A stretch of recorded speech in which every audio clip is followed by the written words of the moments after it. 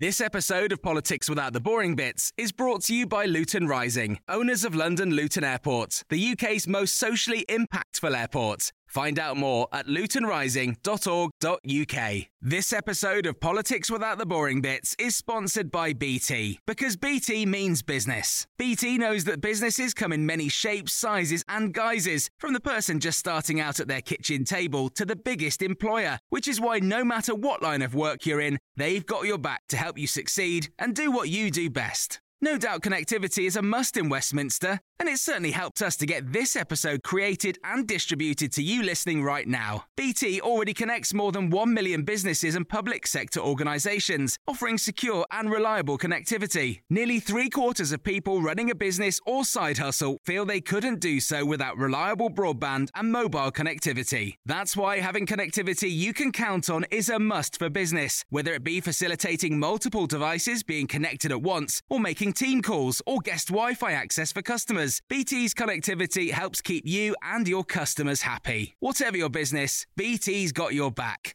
Search BT's got your back.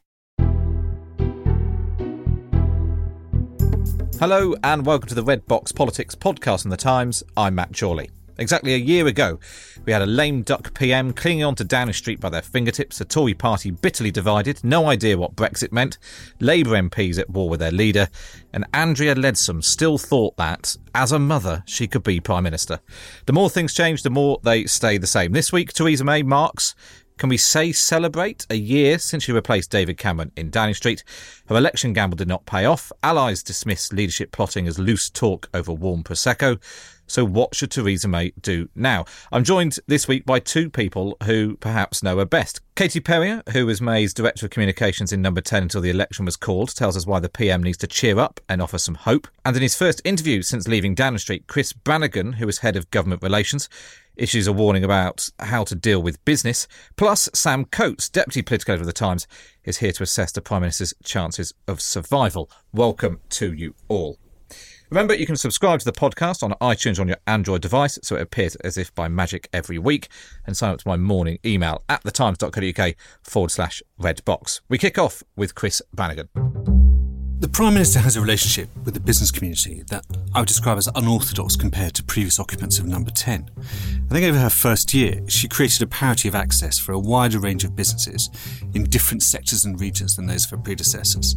And I think her challenge lies in balancing the access given to major industrial and economic players, whilst also keeping an eye on the needs of small and medium enterprises.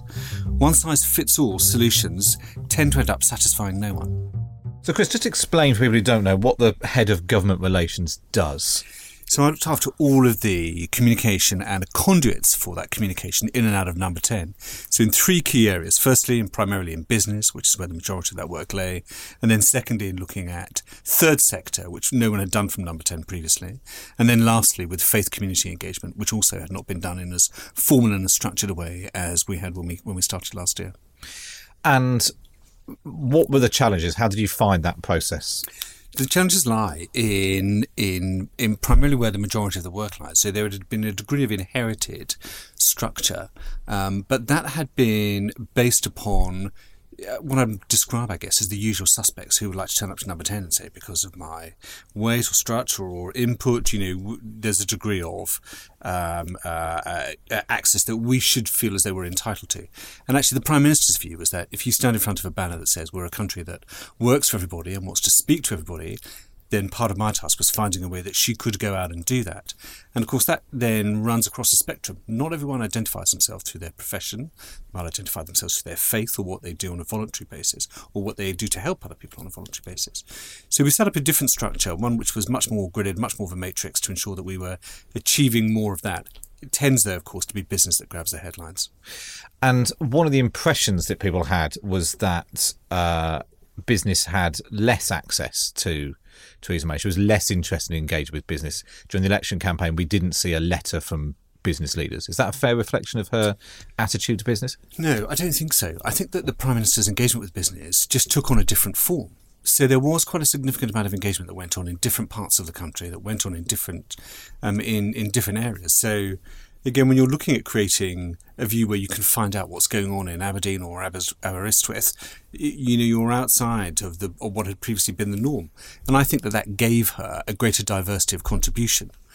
The way that had been conducted during the campaign, it was a slightly different business to that which we've been doing sort of Number 10. So diversity of contribution whilst in government, perhaps not quite that same diversity of contribution whilst we were campaigning for the election. And how difficult is it, given that in many ways she was sort of setting herself against business and appearing less business friendly than David Cameron had before? She was taking on the big business leaders. She was talking about putting workers on boards. It was far more about the workers rather than the employers.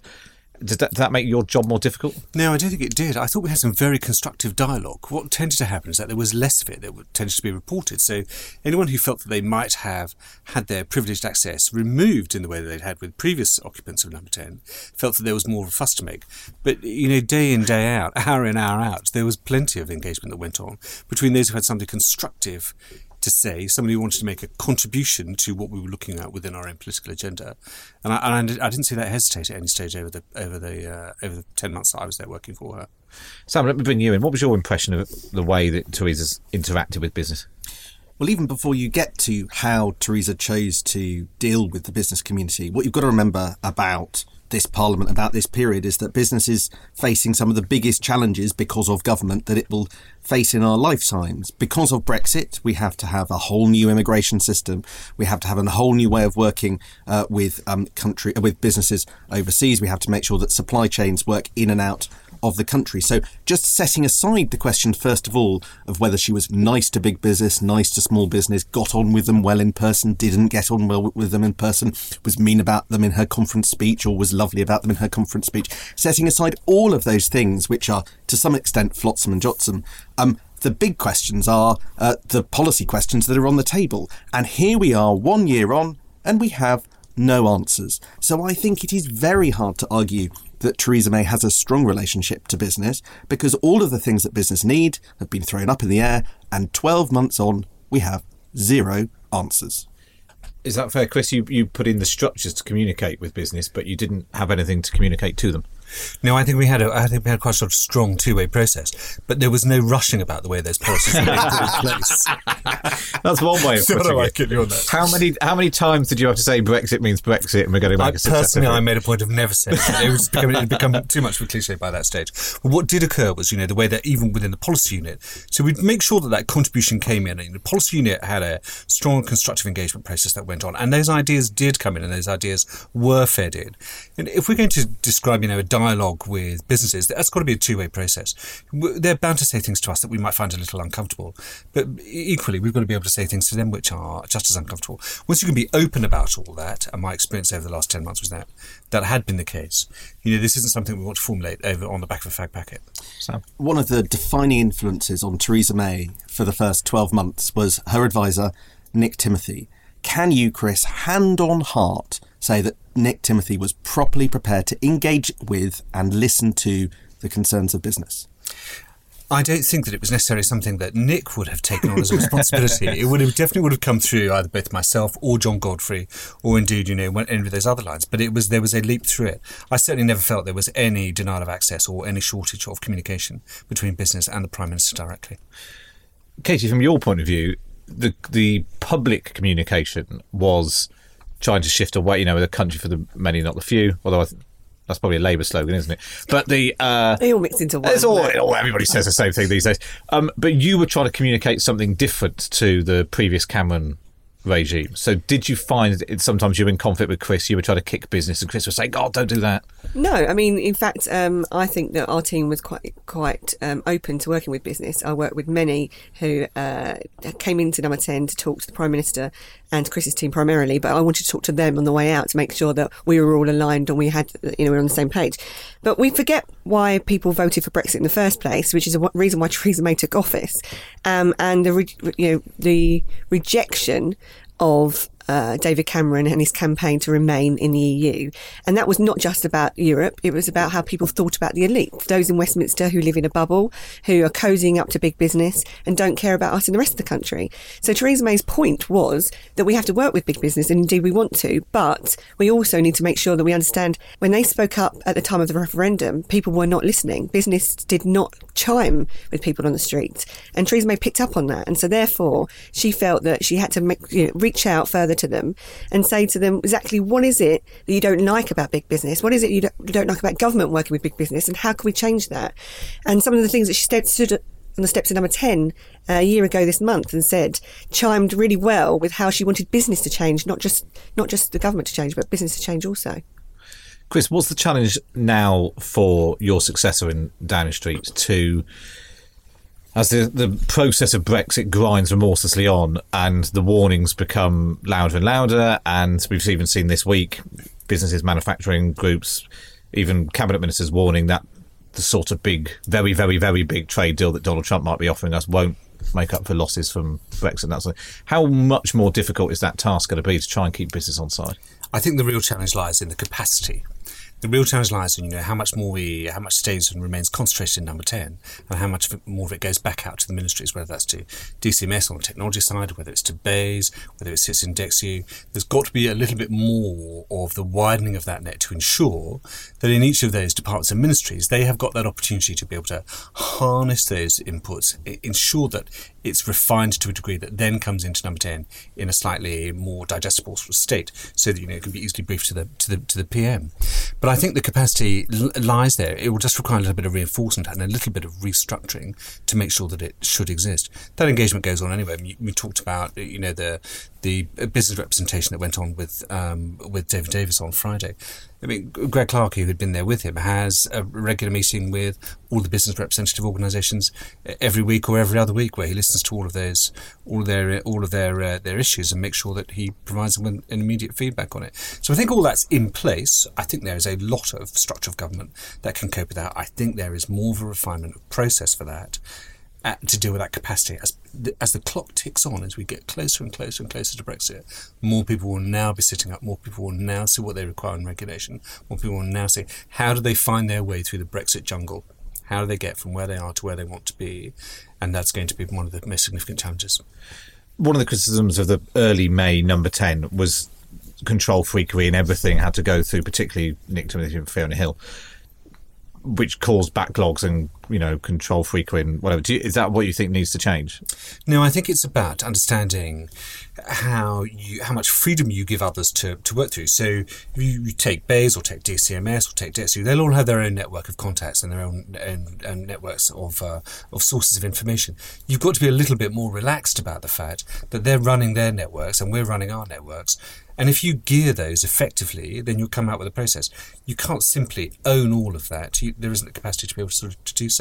And in my time at Number 10, I never tried to do that at all. I always thought it was much more effective to just allow people to do what they did best and then to come up with a refined process and indeed have a product that was easily digestible for the PM to understand. Well, it's fascinating. I'm sure the business reaction to Brexit that unfolds will be one of the the many interesting things which happens over the coming months. Let's move on, though, and talk a bit more about politics and Katie Perrier. Theresa May's election campaign offered a dose of harsh reality.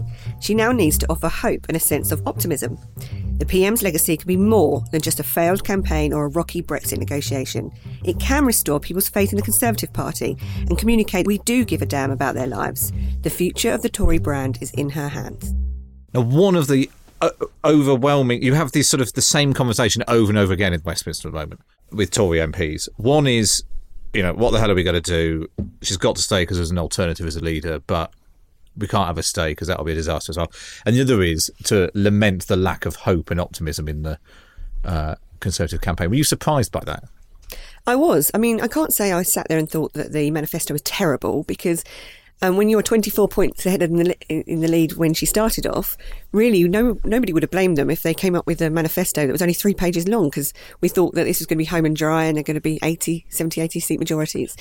And so I don't think it was wholly that, but when you are compared to Jeremy Corbyn, who doesn't have to worry about the fact that he's got to balance the books, and this kind of very boring, straightforward, continuity, conservative offer, having to defend a 7-year term already in government, compared to Jeremy Corbyn, who offered some really eye-catching things that the manifesto went down really well, then we did miss a trick. And to not learn from that, the minute that you come back into number 10 with your tail between your legs and with showing some humility, to not learn from that and to then move on and offer some of that in the future, I think is missing a trick. And I don't mean necessarily, massive giveaways or big cash injections, but a real commitment to some of the things that she spoke about on the steps of number 10 last year. She's now saying that this week. She's now saying that she will be bold. She will go back to these things that she campaigned and stood on. But I think it's, too many words and not enough action. So what we now need to see is some real action in some of these things that we really care about, and to show that actually it's not the Conservatives versus the lovely cuddly Labour Party. A man that looks like your granddad, that's really cute and cuddly, actually he's had 30 years in kind of activism in Labour Party politics, and some of his best friends are not very nice people. However, we look like the bad guys compared to Jeremy Corbyn at the moment, and we need to rebalance that. And so there's a real push, I think, for Conservatives that worried that in the long term, whatever happens, our long-term brand is being massively damaged. She's hired Robbie Gibb, the former editor of Daily Politics and Sunday Politics, as your replacement in number 10. What did you make of that? I think it's a good move. I think that he really understands the connection that Theresa May, the Prime Minister, has to have with the audience. He understands the power of pictures and the power of social media. So the BBC will be at the forefront of making sure the stuff that they produce is, shareable quality. Labour Party were brilliant at that in the election. Conservatives weren't. And, we were told when Theresa first became Prime Minister, there was less of all that Twitter nonsense. It was all very David Cameron, and she wasn't going to be tweeting and all that. Do you think that maybe a bit more engagement on social media is now needed? Yeah, it goes too far. So you can say that we don't, tweet about Coronation Street, storylines, and we don't, which is, something the previous Prime Minister did, and we don't, talk about someone's tax returns. I think that's realistic. But to absolutely leave that space and that vacuum so that someone else comes to fill it is not. And, we need to understand about how people get their news these days, and how we then make sure we are producing good content, stuff that it's easy for them to share and read and talk about, and make sure we fill that vacuum. And I would be incredibly frustrated a lot of the time at number 10 when I'd say, can we tweet about this? Can we do this? Can we do that? And I'd get an absolute no back. And I thought that it was slightly ludicrous. I remember once on a flight somewhere, Theresa May said, people don't talk in hashtags. We don't say, pass the hashtag newspaper and can I have a hashtag coffee, please? And she is right. She is right. Well, you're in the Westminster bubble, Sam, and I'm not sure that many people are reading that in the outside world. Yes, but there is so a balance. There's a balance. There's a balance to be had. And we went too far the other way. And I think we need to come back into, that space where the Labour Party occupied during the election. Chris, do you think Theresa May can be the hopey-changey leader? Because she's quite good at doing serious statement outside number 10, responding to terrible event, or, addressing the nation at time of need. Can she be hopey-changey? I think it comes back to sort of Katie's point, if you're going to put a hashtag in front of that, then probably not. But what you do have is that longer term, more meticulous, more steady approach to how we get ourselves from where we want to be to where we'd like to end up. And that, focusing on longer term objectives, is very much part of the Prime Minister's strength. She does think in terms of months, years, and where we're going out in advance, rather than that sort of slightly social media driven piece where it's always about what's happening right now, in the next hour, in the next day, and a week at a push. So I do think if you're going to look for something that's longer, that's going to keep the Conservative Party in the direction we want it to be going to, in order to keep us as a government where we want to be going to, then I do think Theresa May remains the right choice. You can have a Prime Minister who's not a fan of hashtags and tweeting herself, but other people around her should know that people are using social media. That's the issue here, isn't it? So was it her saying don't do it, or Nick and Fiona saying don't do it? Where was the... Everyone. Pretty much everyone, except 35 strong communications team at the other end of the office putting their hair out. And I think that... But the good news is that a new arrival of a director of communications means that, well, it's not gone too well so far. So that when you're at the rock bottom, its only way is up. Yeah. Therefore, you will be listened to, and you will be able to command the control of the building a lot more than I ever could when, I was working with some of my previous colleagues. And so he has a real opportunity now to be able to do some of these things. And, why not, make a series of videos from Number 10? Why not do a load of these different things that we wanted to do that we're never able to do? And, I think he's got the ability to do that now. There goes Katie suggesting, as it were, the Gordon Brown relaunch style of approach to Theresa. Smile, Gordon, we're doing Hopey Changey. If I may, for a moment, just inevitably put the case for the prosecution. Love you, Sam. I think it looks like this. Wes Streeting, the Labour MP, came up with a rather nice phrase about the election campaign. He said that the Tory campaign looked like a corner of Narnia, where it was forever winter and never Christmas. And that really, and that for me summed up the Tory election campaign, and to be honest, Theresa May, because you wanted to do a ray of sunshine. I've never seen her do a ray of sunshine in all the time I've been watching her from the outside. Now, she may be as smiley as a cuddly bunny inside Number 10, but we just don't see that on the outside, and the public has made up their mind about that. But I think the problem is bigger than that, for this reason. Her only remaining hope of clinging to power is to suggest that she can push through difficult decisions. Now, I think the Chief Whip would tell her that she can't, because she does not have the parliamentary arithmetic to do so. She can sort of go for some sludgy centre ground sort of compromise where she finds areas that she can cooperate with Jeremy Corbyn on in order to sort of get them through Parliament, but they won't look terribly exciting, and the opposition will claim every last bit of credit for it. But she cannot do difficult things. She is a serious person for serious times, but difficult decisions are out of her reach, and therefore it's hard to see quite where she goes from here to improve her reputation. So therefore, she needs to look for things that she doesn't need that compromise on. She doesn't need that parliamentary approval for. She needs to push ahead with things that she can leave as a legacy behind, other than a failed election campaign. One of the areas I suggest is big, pushing through some house building programme across the UK, and also really making strides on mental health, because she promised that in steps to Number 10 last year. But forgive me, both the two examples that you cited, mental health and house building, are not without massive opposition. You need more money for the NHS if you're going to do something radical and transformative with mental health, as with the rest of the NHS. You need to get councils on side, possibly through primary legislation, if you're going to force councils to accept higher house building. You are not going to do that with the current parliamentary arithmetic. That sounds great. It's out of her grasp. Well, we'll move on to what exactly Sam thinks she should be doing in a moment. Remember, you can subscribe to the podcast on iTunes on your Android device, and we'll be back after these short messages.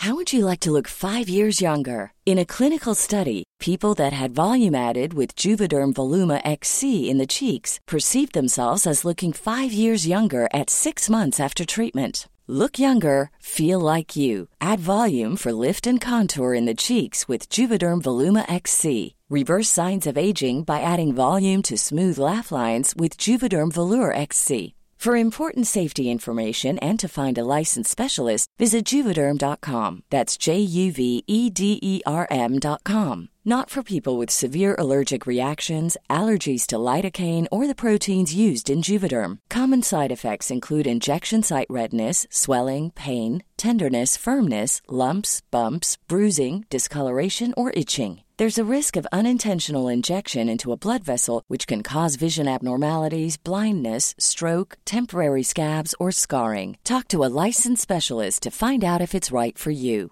Ready to pop the question? The jewelers at BlueNile.com have got sparkle down to a science with beautiful lab-grown diamonds worthy of your most brilliant moments. Their lab-grown diamonds are independently graded and guaranteed identical to natural diamonds, and they're ready to ship to your door. Go to BlueNile.com and use promo code LISTEN to get $50 off your purchase of $500 or more. That's code LISTEN at BlueNile.com for $50 off. BlueNile.com, code LISTEN.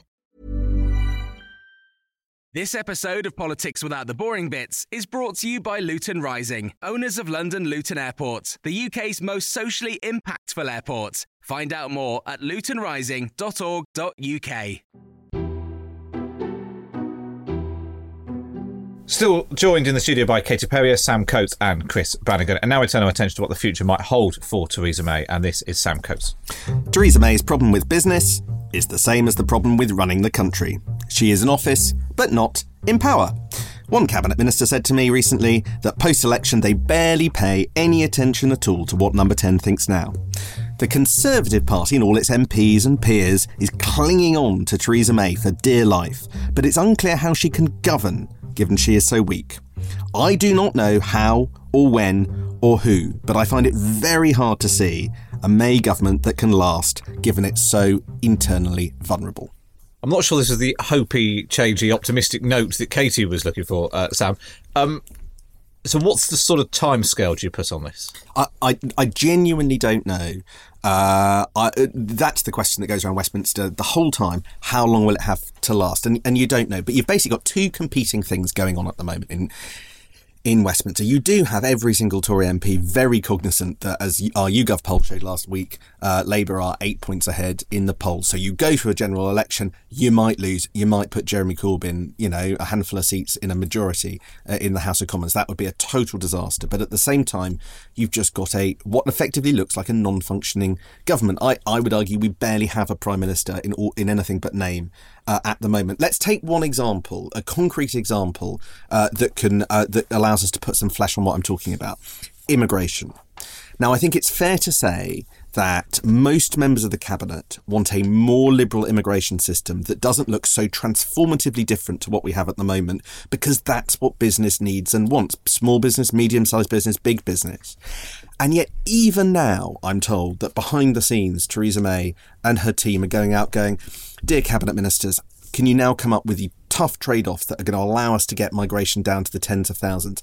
And Theresa May is in a minority of one making that argument and getting her people to make that argument behind closed doors. And it completely doesn't suggest that she's learnt, she's got the internal humility, and she's learnt the lessons that she claims that she's learnt about where her power has been left post-election. You've got public rows between the Chancellor and the Brexit Secretary, between Boris and most of the cabinet. You've got people positioning in public and in private. To me, the biggest problem now is not that the wider parliamentary party wants her to stay. It's that the cabinet is all going off in different directions and there's no referee at the centre. And I just wonder how long that can last, because with departments going off in their own directions, when there needs to be a tough centre to work things out, I'm not quite sure what happens next. So, Chris, how long can we carry on without a referee in the centre, as Sam describes it? Well, I think that the point that Sam makes about departments going off in different directions, doesn't necessarily mean that this is out of control. I don't think that's the suggestion at all. I think you've got a degree more freedom for each of those departments and ministries to do a little bit more thing, and a little bit more freedom and a little bit more leeway for ministers to take things forward, whilst working toward that common objective, which I think the Prime Minister is very good at setting and establishing for them. That's just a shift and a change in the way that we have done things previously.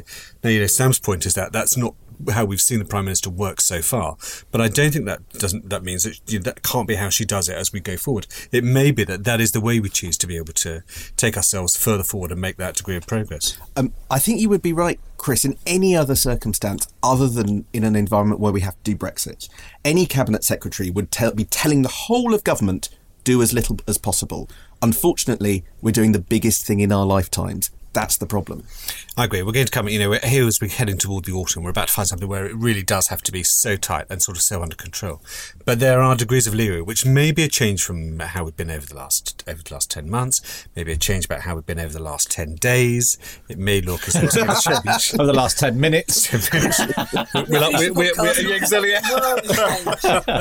We'll update our cliches to say 20 minutes is now a long time in politics. There may well be that there's a case for all that. And I do take the point that there does have to be greater and stricter control that goes onto it. But the heavy lifting of all that is going to be done by DXU come the autumn, when we're really starting to engage with those, within the Commission who are going to do more of it. And it may just be that there's a point as we head over the summer where, and with recess, that just settles down and towards something that reaches a more natural level. Katie, there's a difference between sort of managed chaos or, managed relaxation to allow ministers a bit more freedom to think and do what it is they want to do. And what we've actually seen, which is, ministers popping up, including David Davis at our own Times CEO Summit. He came out and said one thing on the same day that Philip Hammond was in Germany, publicly at odds with the Foreign Secretary. The whole thing feels... There's a difference between people exploring their own briefs a bit more enthusiastically and just everyone being everywhere on everything. They were just worried that after the turn of events this year, you were running out of news, Matt, to be honest. That's why. My holiday's booked, I don't care. They were making sure you were... What happened the last time? Exactly. They were making sure you were still listening. Matt went on holiday and suddenly there was an election. The election was called. Having been promised by a very senior person that there wouldn't be an election. I was promised by a very senior person there would be an election as well. But just reflecting back quickly on what Sam said, Sam talked about a business need to make sure that we understand what we need from immigration.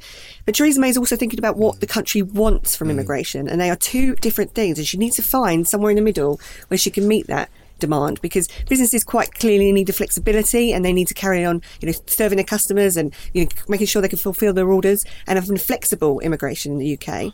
And the people voted for Brexit, and one of the reasons why they voted for Brexit is because they felt that immigration was out of control, and she wants to bring control back. Now, I think right in the middle of that lies the word choice. And when the EU tells you who you can take, the public don't like it very much. When we choose, then it's down to the British government. If you don't like the choice that we made, then you bin off that British government and you replace it with another one. And so I think that the position on immigration we need to get to, right in the middle there, is the choice to have that flexibility. So if those business leaders need them, but for a certain period of time, to make sure that people understand that overall we know it needs to become under control. However, there is a real problem in terms of Theresa May connecting with people on issues like this and making sure that her cabinet ministers, who have been kept quiet for nearly a year, all of a sudden are very trigger happy and going off in lots of different directions. I think she should almost let them get it out of their systems a bit this summer, and then hopefully say that when we come back in the autumn, we do need to regroup. We do need to put some of those controls back in place, because you can't swing from one end, which is complete control freakery, to another, which is a complete free-for-all, because both of those in their different ways are, not ideal by any stretch of the imagination. So when they come back in the autumn, I think that she needs to say to them, either you shipshape and you realise what's going on here, your mistakes will cost us this country, and Jeremy Corbyn will take over, or you play ball a bit more and we try and get things back onto an even keel. But it's going to be exceptionally difficult, I think, because if she doesn't show that strength, that pitch this week to ask the Labour Party to participate in a compromise in a number of areas, that would have been great if she did that on the steps of Number 10 last year, post a Brexit result. And indeed, that would have been okay if she did that on June the 9th this year. Doing it from a position of weakness now is a real struggle. And the speeches she did on June the 9th outside Downing Street was one of the most tone-deaf, politically inept acts we've seen in a recent period of quite a lot of politically inept acts. I genuinely thought that she picked up the wrong speech, that she picked up the one that said 70-80 majority, woohoo, and instead of the one that said this is a disaster and you need to go out there and face the electorate. Now, someone in the background would constantly be telling her that she polled one of the highest ever Conservative victories known to man or woman whilst in there, and that actually, she won this election. She didn't lose it. She won this election. And so that would still be going on in her brain in the background, that, how do I position myself here? Do I go out strong and say we did win this election, look at the vote share that we got, look at the support that we got, or actually show some humility? And I would not have let her out that door without saying to people, what we offered was in some way not enough, and we need to look at that and wonder why. So, in the way that you talk about Theresa, you talk about somebody for whom the advice is very, very, very important. But I'm always left wondering, but what about her? Yeah. Can't she see what's in front of her, what she needs to say herself? It's like there's no filter between the advice and what she does. Tell me, is there anybody inside that prime ministerial body at all? Because it doesn't feel like it from the way you've just described her. There is, but we've got to let her do that. And I'm afraid that when I was in Number 10, I felt that we practically didn't even let the Prime Minister breathe without, all these advisors telling her exactly what to do. Oh, not all these advisors, 2 advisors telling her what to do. I don't think she has been in an environment where that hasn't happened for several years. And so now she is finding herself in that environment, and we are all watching with, anticipated breath as to how she's going to, how that's going to play out. But can I ask, Chris, Katie's just presented the picture of a hostage as our Prime Minister. Do we have a hostage as our Prime Minister? No, I don't think we do. I think we've got somebody who, has felt slightly bound by what's gone over the sort of last 10 months. But the Prime Minister has never suggested that she's the only one with those ideas. Certainly in business engagement, whether outside of Number 10 or inside at smaller events, the Prime Minister will clearly say to business leaders, look, I don't have a monopoly on good ideas. This House does not have a monopoly on good ideas. If you've got something you want to contribute, then, please, I want to hear it, either through Chris or through Katie or through John Godfrey or whoever it happened to be in each of the directorates. And that is part of it. And that it is that slightly diligent, methodical form that the PM likes to take of just weighing this up and measuring it and looking at it in her own time and then coming up with her own idea that forms from it. But it's not necessarily a swift process. It tends to be on that longer term objective than it is on something else. Katie? Could we possibly get to a point, and I'm asking this because I don't know the exact answer, whereby we will have a begrudging respect for Theresa May, because being in this job that she obviously doesn't want or like, and she's in that role right now where no one would want to be in Theresa May's shoes, right? So could we get to the position where the country might think, look, she's doing this because it's her duty. She's saying she got us there in this mess. She's going to get us out of it. She's willing to dedicate herself for as long as it takes for what the party wants her. I think there is a begrudging respect there, but it is also coupled with this is not doing a great thing long term for a Tory brand that wants to be, the saviour of some of these things that we talked about earlier. And so she has to grapple with that. But I think maybe we might look back in time. History may be a bit kinder to Theresa May than we currently are. Will Britain feel sorry for Theresa May because she was unable to do what she wanted because there were two mean advisors telling her what to do at all stages, and then took the country at a point of national crisis and an important moment and delivered a weak and wobbly minority government and hung parliament as we prepared to make the most difficult decisions that our country will ever make in our lifetime? I think my question answers itself. And that's why Sam was the most dreaded journalist when I was in Number 10.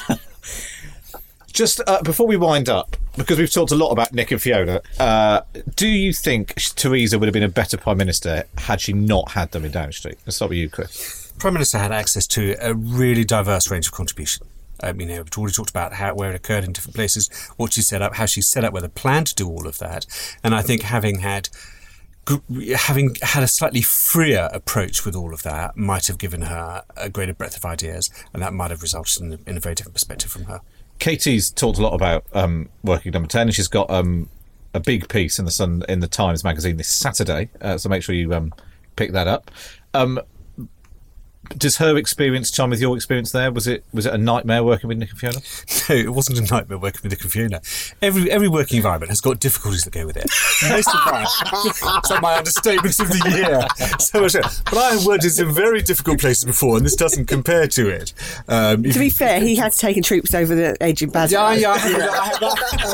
Maybe I haven't had the kind of experience that Chris Bannigan's had. So it wasn't as bad as Basra. You succeeded in Basra, but not in Westminster. There's a certain amount of agility that means you can look at any situation and think there's something positive about this. Bear in mind, my focus was always outside of the House rather than inside the House, so a very different experience from each of the directorates.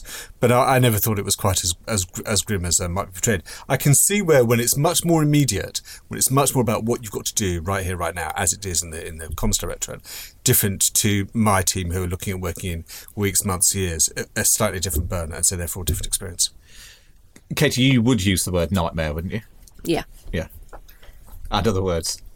The question you asked was that would Theresa May have been a better Prime Minister without them? Yes, but I don't think she would have been Prime Minister without them. Okay, absolutely. I think that she, during her time at the Home Office, where they worked with her very closely. Home Office is a gig you give someone when you don't want them to survive very long, right? And everybody's kept on thinking, wow, Theresa May survived another year. In fact, she's done really well on that. She's deported some radical clerics, and she's done a bit of this and a bit of that, quite successfshe. And so, whilst my time at Number 10 was not full of joy, I do appreciate that I don't think she would have been Prime Minister without them. Does that go back to Sam's point that she was only really a creation of them? That everything she said and did was what they wrote down and told us to do, and now she's gone. Now they're gone. She's incredibly vulnerable. No, because I saw the Theresa May before they arrived. I saw the Theresa May back in 2002, where she did the Nasty Party speech. I saw a Theresa May that, was being absolutely sat on by traditionalists within the party, and she was the original moderniser, and she wasn't prepared to have any of that. So there is a Theresa May underneath that, and now, hopefully we'll see some more of that. Lucky Britain. Right, subscribe to the podcast as ever on iTunes on your Android device. You can sign up to my morning email briefing at thetimes.co.uk/redbox. If you are listening to this in the week of July the 10th, 2017, then pick up Katie's excellent article in the Times magazine this weekend. But for now, my thanks to my guests, Katie Perrier, Chris Bannigan and Sam Coates. For me, Matt Chorley, it's goodbye.